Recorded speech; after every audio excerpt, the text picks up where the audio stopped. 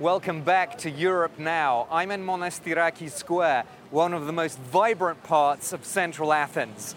People here are shopping, they're sipping their iced coffees, they're having a good time.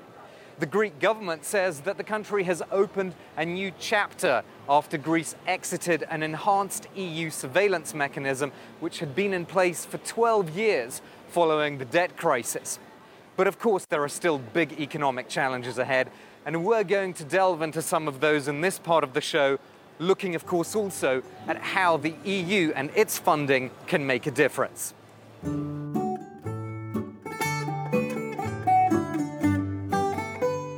I'm Niovi Ringu. I'm the head of the representation of the European Commission in Greece.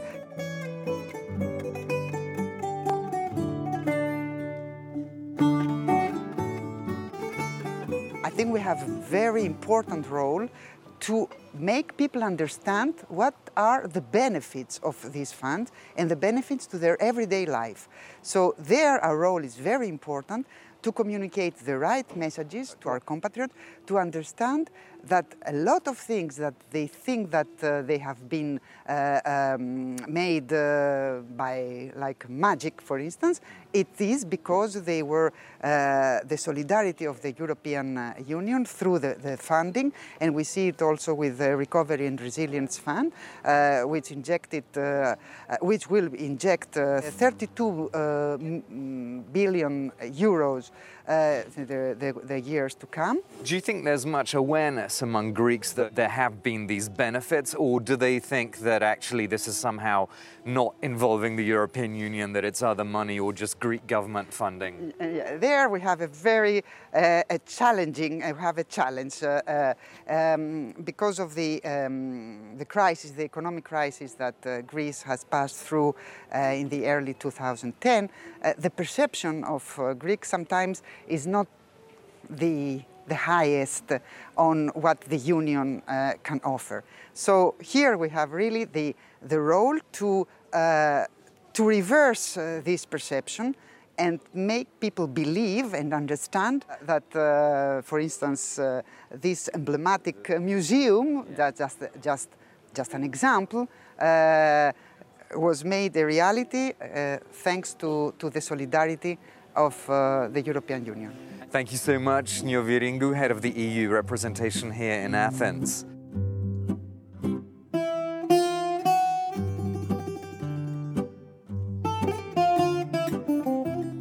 Greece and the EU have agreed on a package of investment worth 21 billion euros.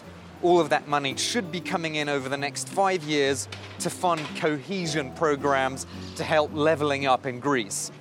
I'm going to be talking to a key decision maker in that cohesion policy going forward. Yannis Tsakiris is the Deputy Minister for Development and Investments. I'm going to talk to him not just about cohesion, but also Greece's economic recovery more generally. Thank you so much for being my guest today. Do you think that the structural funds are actually going to be sufficient given this new crisis that was not foreseen since the war began in Ukraine? Well, the new structural funds definitely will help in the long run the Greek economy to be more resilient. The first priority is to get Greece more energy security, meaning increase the energy efficiency of the businesses, increase the renewable energy production. So all structural funds together with the Recovery and Resilience Fund will help a lot towards this energy security of the country. I want to ask you about oversight of how the structural funds are spent. You know that some opposition members of parliament are saying that there should be more independent verification. Do you think that's a good idea? In every country, when you're approving structural funds program, the European Commission also approves the auditing and control system. And in Greece, for example, the auditing and control system is twofold. It's national, so there are national audit authorities, but it's also the European Court of Auditors. And from what I have seen, at pan-European level, the misuse of structural funds is very, very small. Let's talk a little bit about the levelling up of Greek regions. So how will levelling up work with this new package until 2027? The regions, first of all, when it comes to the structural funds processes, we made a great effort to simplify them. It was quite bureaucratic. So immediately we saw an increase in an absorption, which means money going into the economy, money spent to the economy from the regions, and they are already in a very satisfactory level of absorption of structural funds. Having this in mind, we have decided for the new package, the new programming period, to allocate a by far more bigger amount to the regions, which is 1/3 of the 26 billion euros, for them to deploy locally. Thank you so much, Deputy Minister Tsakiris.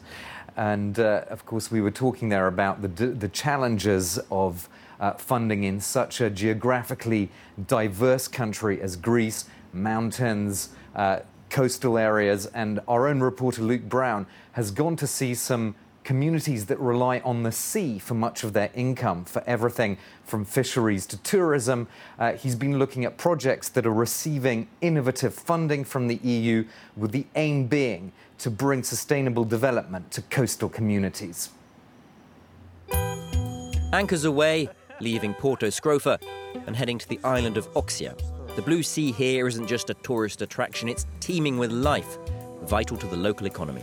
The population inside one of these cages is about 80 to 1,100 fish. The cages are stocked with sea bream and sea bass raised to commercial size over 17 months. A quarter of the world's supplies of these come from Greece. The Sousa company has received €2.5 million in support from the EU to upgrade its fleet and facilities. These are new vessels. We use it to transfer the fish, make us more efficient in terms of time. Less time is less cost for us, as for everyone, and better quality also for the fish. In all, Sousa produces 2,000 tons of fish each year. Feeding the fish is far and away the biggest cost for aquaculture companies, representing 80% of the overall expenditure. From stronger protective nets to more powerful machines, every level of production at sea is supported by EU funds. Previously, before the EU fundings, for this procedure needed approximately 3 days to finish, and much more personnel, of course. Right now, with this machine, we can do it in just 1 day with only 2 persons. The aquaculture sector generates 12,000 jobs in Greece, its second biggest food export after olive oil. The Sousa company has opened a beachfront restaurant to cater to passing yachts and tourists. But the core of its business remains fish farming. The EU funds have allowed it to add a dozen employees to its workforce, 15% of the total. When a business is both sustainable and profitable, it can grow, and that has an impact on the local economy. Because the profits don't end up in foreign banks. Our employees don't send their money abroad. The European aid allows us to grow faster and stronger. Aquaculture's green credentials, though, leave room for improvement. The feed is both financially costly and environmentally harmful, constituted of fish meal or imported soya. Back in Athens at the Hellenic Marine Research Centre, Dr. Nengas is part of a team working in conjunction with Greek fish farms to find an alternative. They're testing everything from using waste vegetables to nutrient-rich insects. It all ends up in the fish feed. So we test a lot of diets, choose the best, and then the industry can exploit these results directly and make new formulas and improve the production of fish and bring down the cost, and also have a lot of improvements on the environment because we're working on sustainable ingredients. Dr. Nengas' EU-funded project is trialling forage legumes, crops like chickpeas and fava beans that local farmers can produce at low cost. They're then fermented and treated with enzymes. Its success will be vital for feeding the fish and the planet. In a global scale, FAO have a forecast of a need of another 30 or 40 million tons of seafood until 2030. This seafood will not come from fishing because our stocks are going down. So aquaculture is what will provide this food to the humans.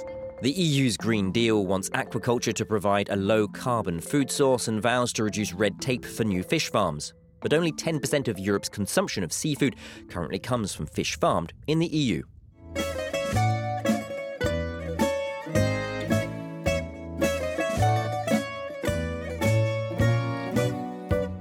I am George Katrougalos. I am member of the Greek Parliament and also the president of the Unified European Left at the Parliamentary Assembly of the Council of Europe.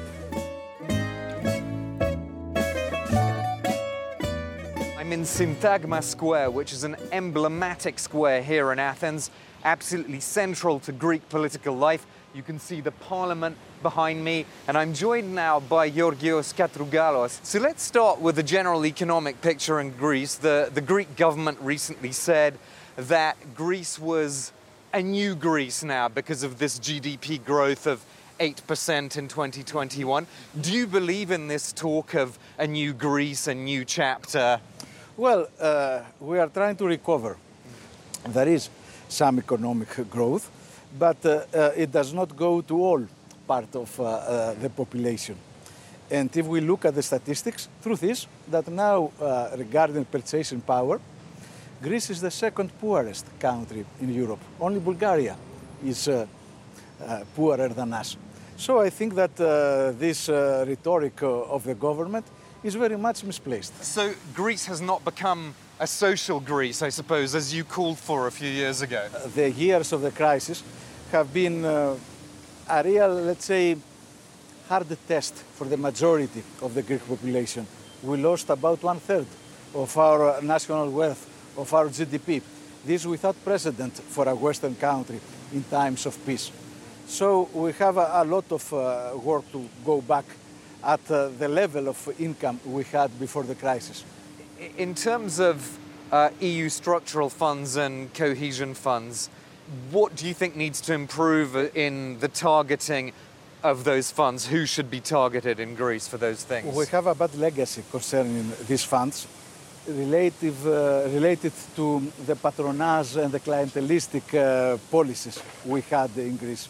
In Greece, especially before the crisis, two political parties were in alternance to the power, and each of them had their own clientele.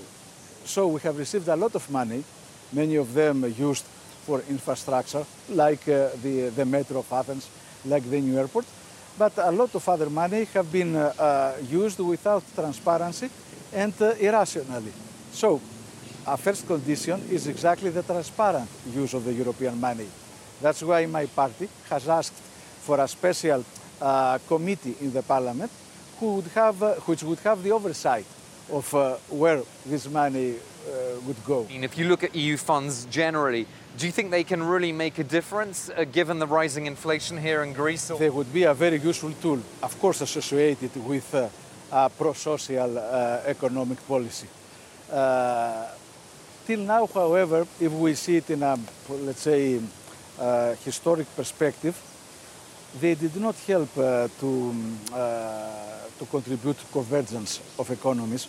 If we look at Greece and other weaker economies in a period of 30, 40 years, we see rather a divergence than a convergence scheme. So that looks that both at national and at European level, we are not have yet reached the optimum use of this fund. So thank you so much. Thank you so much, Georgios Katrougalis. Now it's time for our segment on disinformation, where we fact-check false claims. We're going to go back to a topic which started off this whole show, healthcare. Sophie Samai has been checking whether EU cohesion funds were used to combat the COVID pandemic.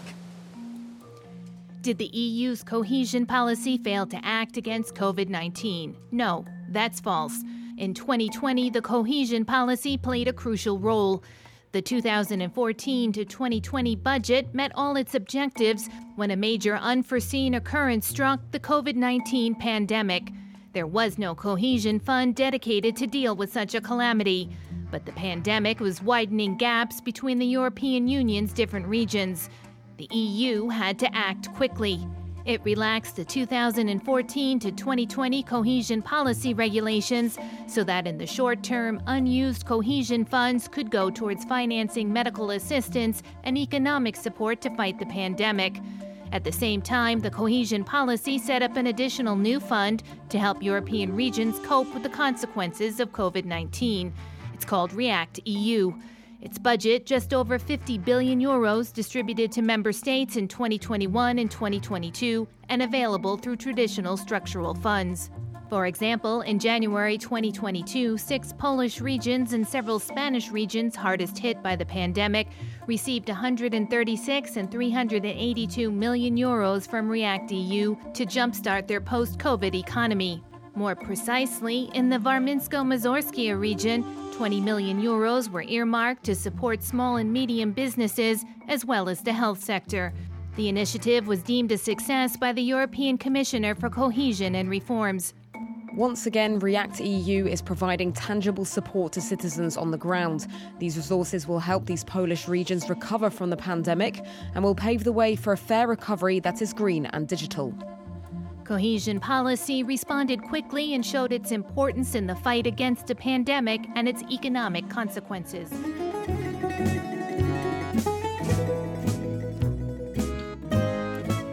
Thanks for watching this first Europe Now program about levelling up across the European Union. We'll be back soon from another EU member state with a new program. And meanwhile, if you'd like to see this program again, just go to our website, france24.com, and then click or tap on TV shows. That's all from me in Athens. Thanks for watching and goodbye.